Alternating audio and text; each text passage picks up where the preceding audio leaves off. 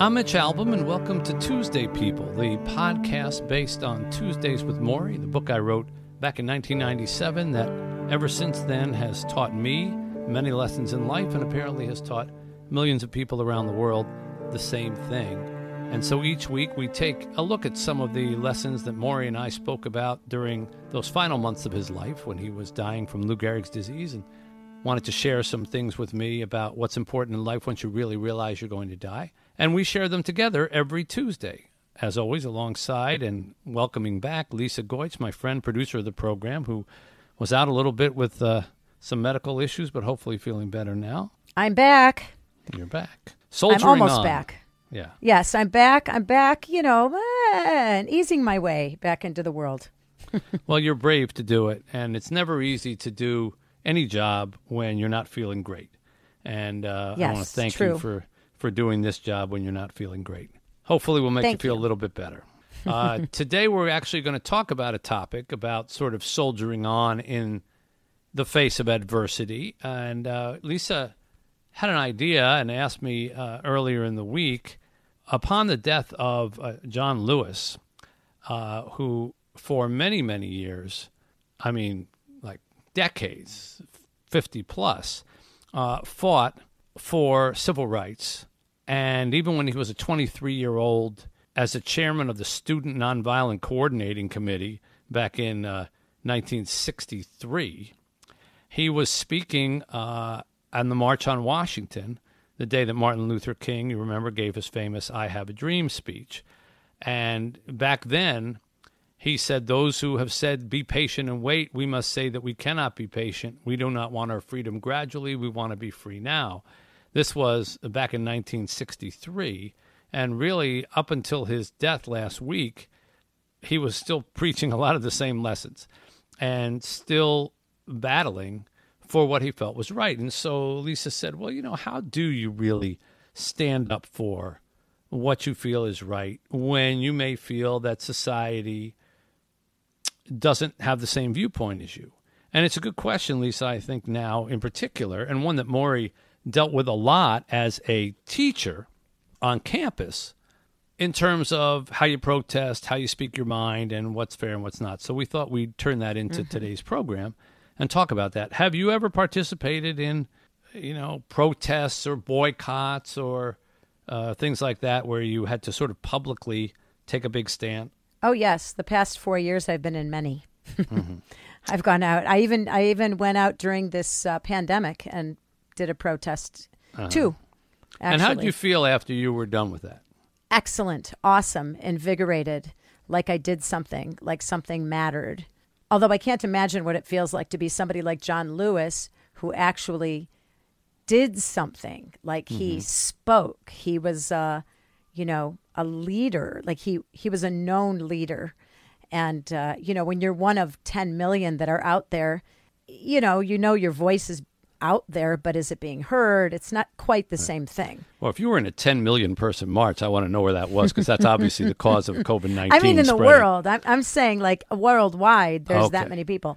Although when we did the one here we did it, the Women's March in Los Angeles a few years ago, and there were 1 million people here, I think, that were marching. It was so insane. But, well, anyone who is looking at what's going on now and is saying, this is crazy, what's happening to our country has never happened before, we've never lived. The truth is, it has happened before. It always feels a little bit different because protests and speaking out always takes on a different tenor depending on where you are in society. We now, for example, live in the world of social media.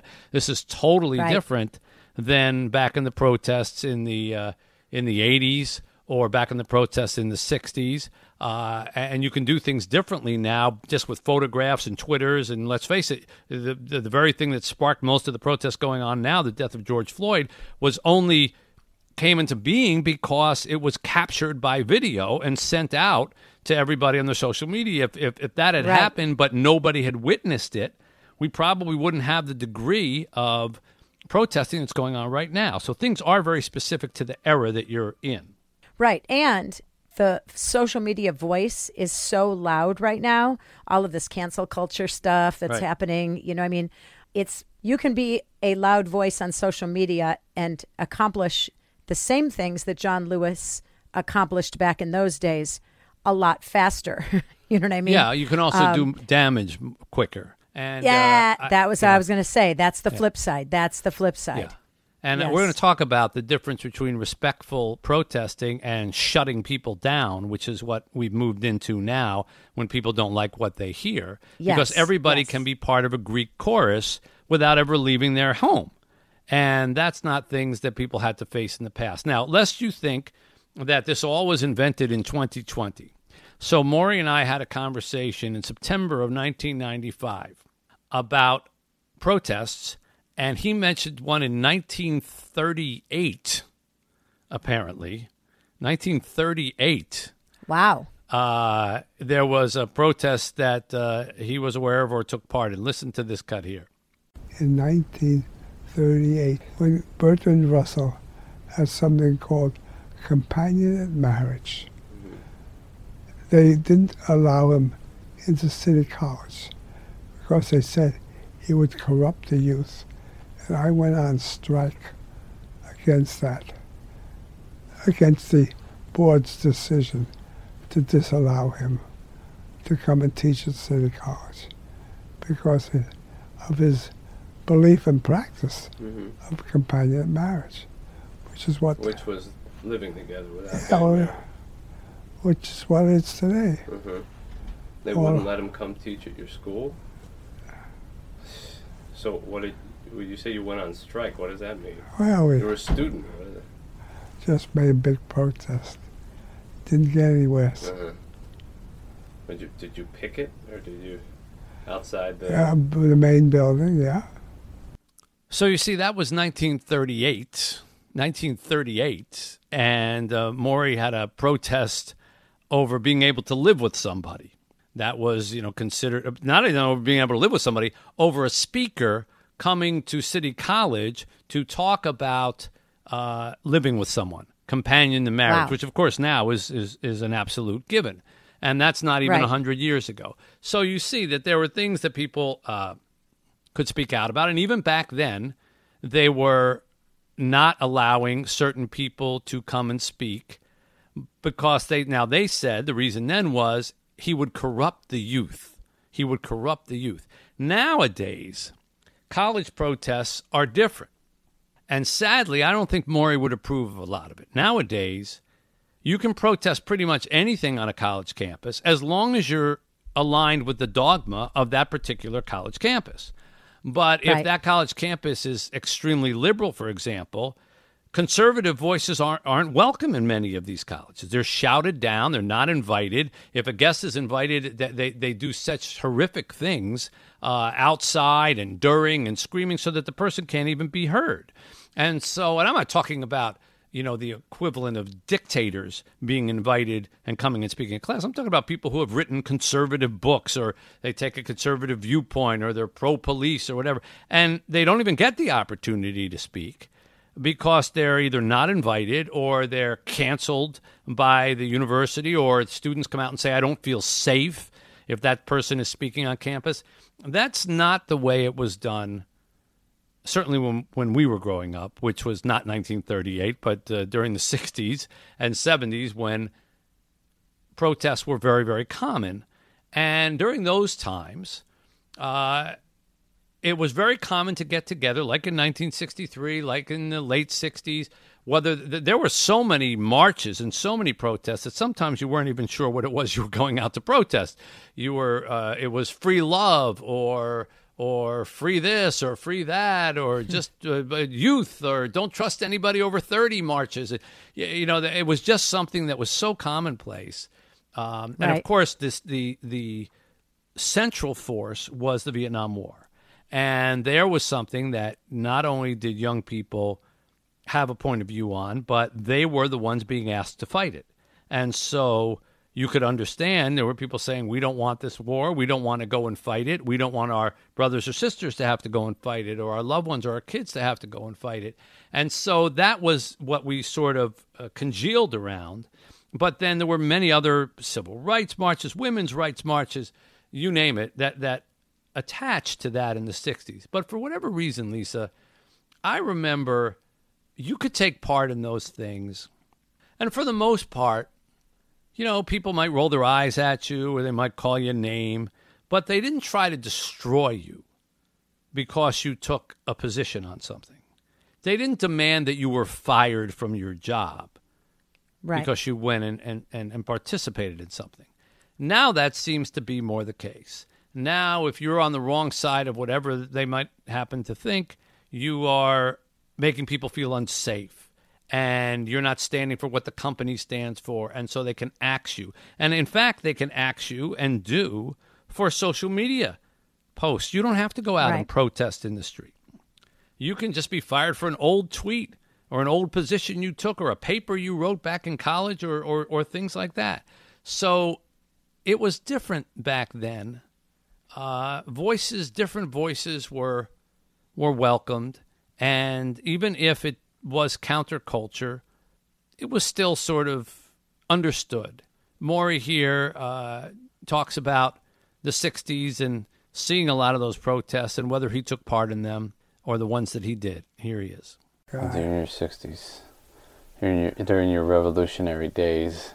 I wasn't much of a revolutionary because I was too much of a pacifist. I believe in nonviolent revolution.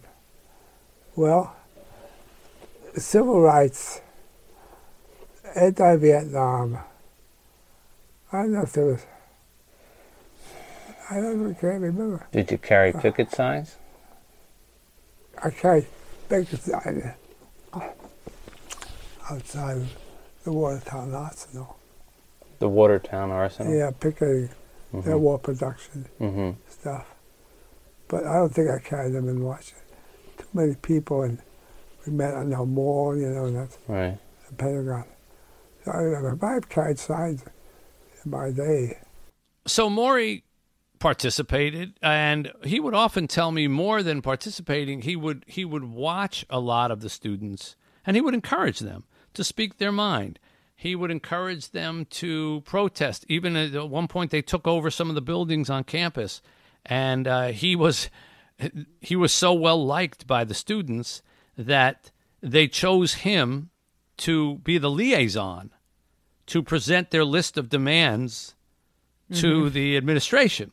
So he had to crawl through a window, which is pretty funny, and go in. Funny. Yeah, he had to crawl through the window and get their demands, and then he brought them to the administration, and the administration decided. So that was Maury's kind of he was more of a. Even then, he was trying to accommodate people. You know. I like that. Yeah, and I don't know if they got what they asked for, but he encouraged it. Maury also was a very observant over the decades that he taught that protests and the ability to protest and the desire to protest and make a difference seems to run hot and cold over times.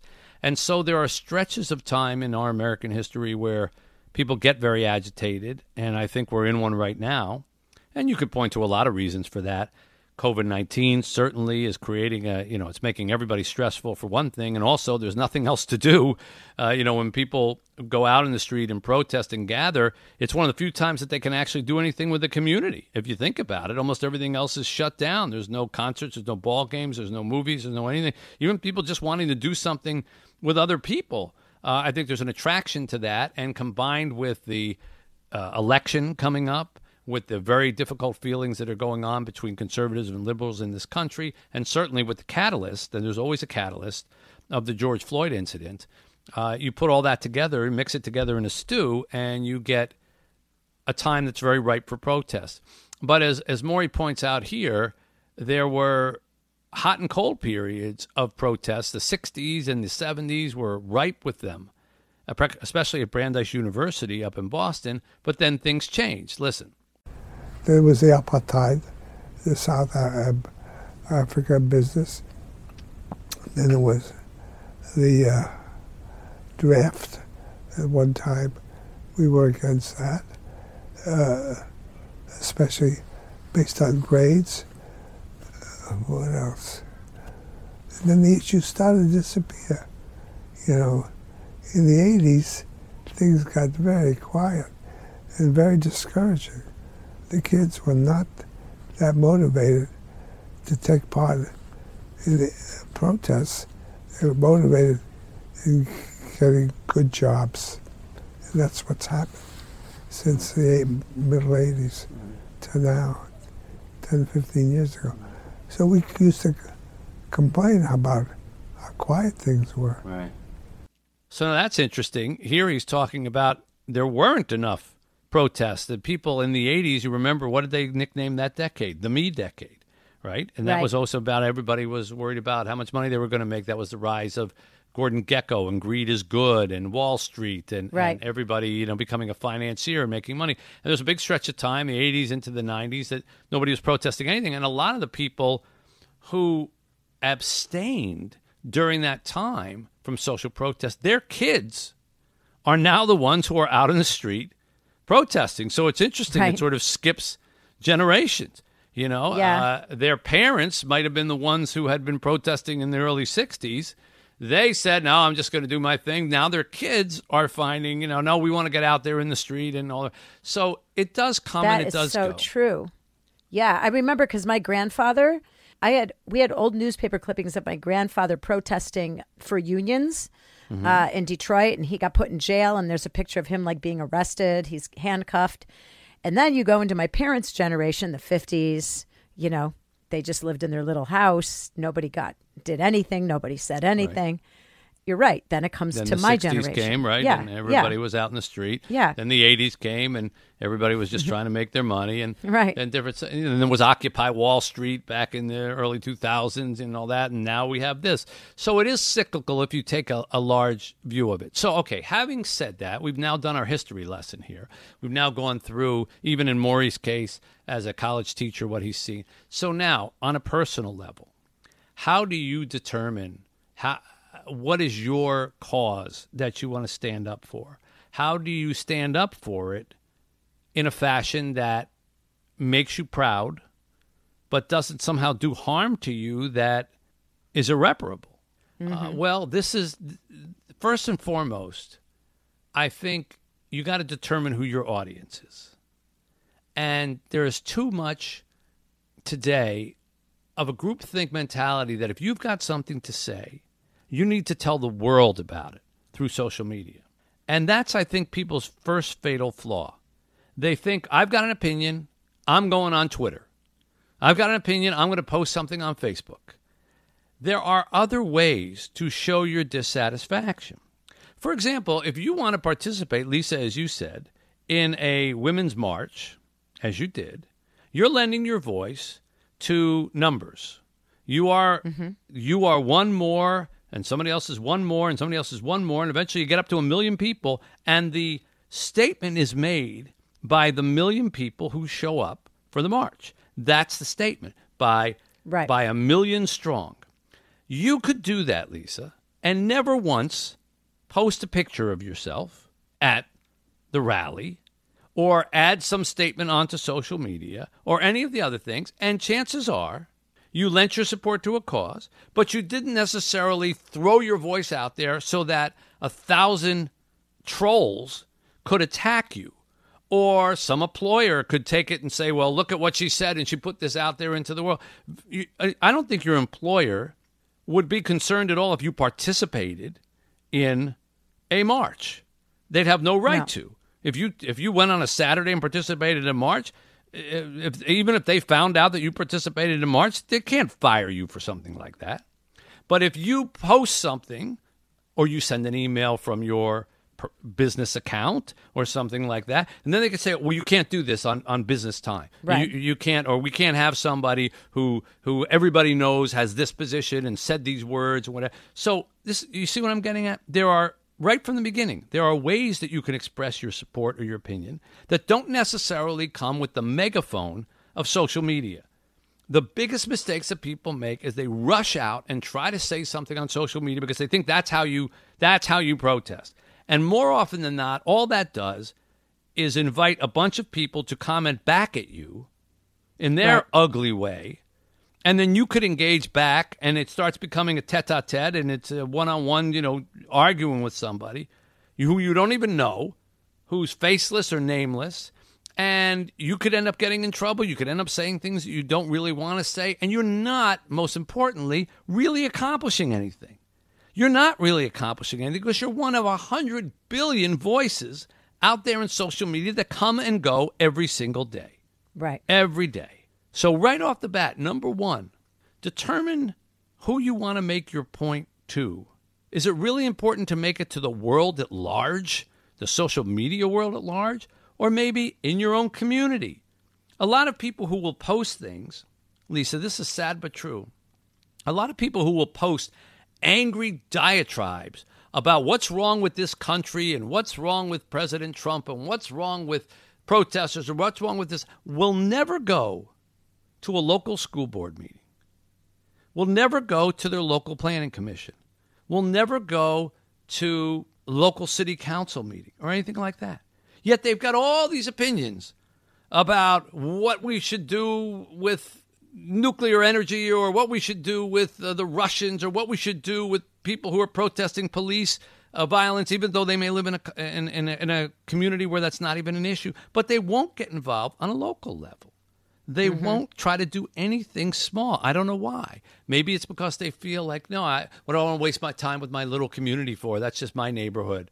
But that's really where you can make a difference. You're not really making a difference weighing in on racism from 1,000 miles out in an incident that you're not involved with. If you're talking about people protesting in Minnesota and you live in Arizona, it's not really going to change anything.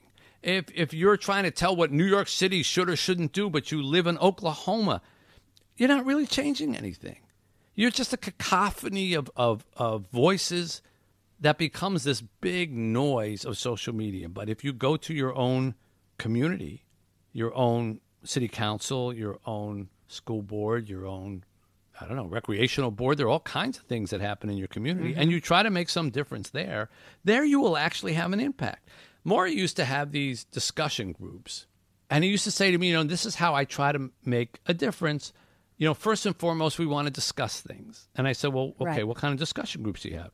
He said, well, in the neighborhood. I said, well, with who in the neighborhood? Do you live amongst, really influential people? You have congressmen and senators? He said, no, the woman across the street, and there's a guy who's a painter, and there's a guy who is in sanitation and something. I said, this is your discussion group? He said, yeah, we get together, and I think I may have told you the story. We discussed the one that he was asking me was the nuclear threat. And they were sitting and discussing the nuclear threat. And I said, well, did you change anything? He said, well, probably not. He said, but we made each other feel better. We listened to each other. And I was so startled and so impressed with that he took the time, a couple hours of a night every week, to have local people over and talk about an issue just amongst themselves. And I bet that made more of a difference than 100 tweets or 100 Facebook posts that people want to put out there. So I think if you bring it down to a smaller level, you're probably going to make more of a difference than if you just want to, play in the big leagues. Everybody thinks, oh, President Trump tweeted this thing out, so I've got to tweet in response. I got news for you. He's not reading it. And so you just join a chorus of pros and cons, but you could be so much more productive by actually going out and helping, or actually going out and getting involved in the community, volunteering of your time. You really want to make a difference in a community. There's so many efforts, and I know as someone who runs a lot of charitable groups and runs a lot of volunteer groups, we're always searching for people. And it's amazing. Sometimes, we can get 12 or 14 people to show up to help, paint an abandoned school or a school that doesn't have money in the inner city. And we have to call out, please come. Maybe we get 15, 20, maybe we get 30 people. But if you want to post something about how money's being wasted in the city or how we need more, oh, boy, you can find thousands of posts. Right. So that's one thing about when you're standing up for something. Are you standing up for it because it really cost you something, or are you just dashing off a comment and then going back to whatever life you lead? That's something you need to ask yourself. Secondly, you need to ask yourself, if you're going to stand up for something, how far am I willing to go for this? John Lewis, where we began the program, he was talking about the fate of his community. And he said he was arrested in the 60s, probably 40-something times, beat up, knocked down, ridiculed, vilified, all the rest of it. But, I mean, there are a lot of people, you get arrested once, that's it. You're never doing it again. A lot of people are traumatized by that kind of an experience. And it happens to them once, and it's like, that's it. You get arrested 40 times. You really have to believe in something. And here's this quote. I got arrested 40 times during the 60s, beaten and left bloody and unconscious. But I'm not tired. I'm not weary. I'm not prepared to sit down and give up. I'm ready to fight and continue to fight, and you must fight. Are you that dedicated to go through that? And what causes in your life are you that dedicated for? Right. Because I will guarantee you there are plenty of people who will, in this country, who will go out and stand up for something once, and if they get arrested, that's the last time they're doing it. I'm not doing that again. Got arrested, I had to sit in a cell for a couple hours before someone came and bailed me out, go through that's it. Others will say, I don't care, I'm coming back. What in your life matters to you that much? Right. And lastly, if it does matter to you that much, then you cannot worry about what people are going to think about you. Because just as Bertrand Russell, Maury was talking about in 1938, dared to have the idea of companions in marriage, of living together, dared to have it. And now it's a commonplace thing. There are actually parents who advise their kids, live together first, see if you like each other, then you can decide if you want to get married, right?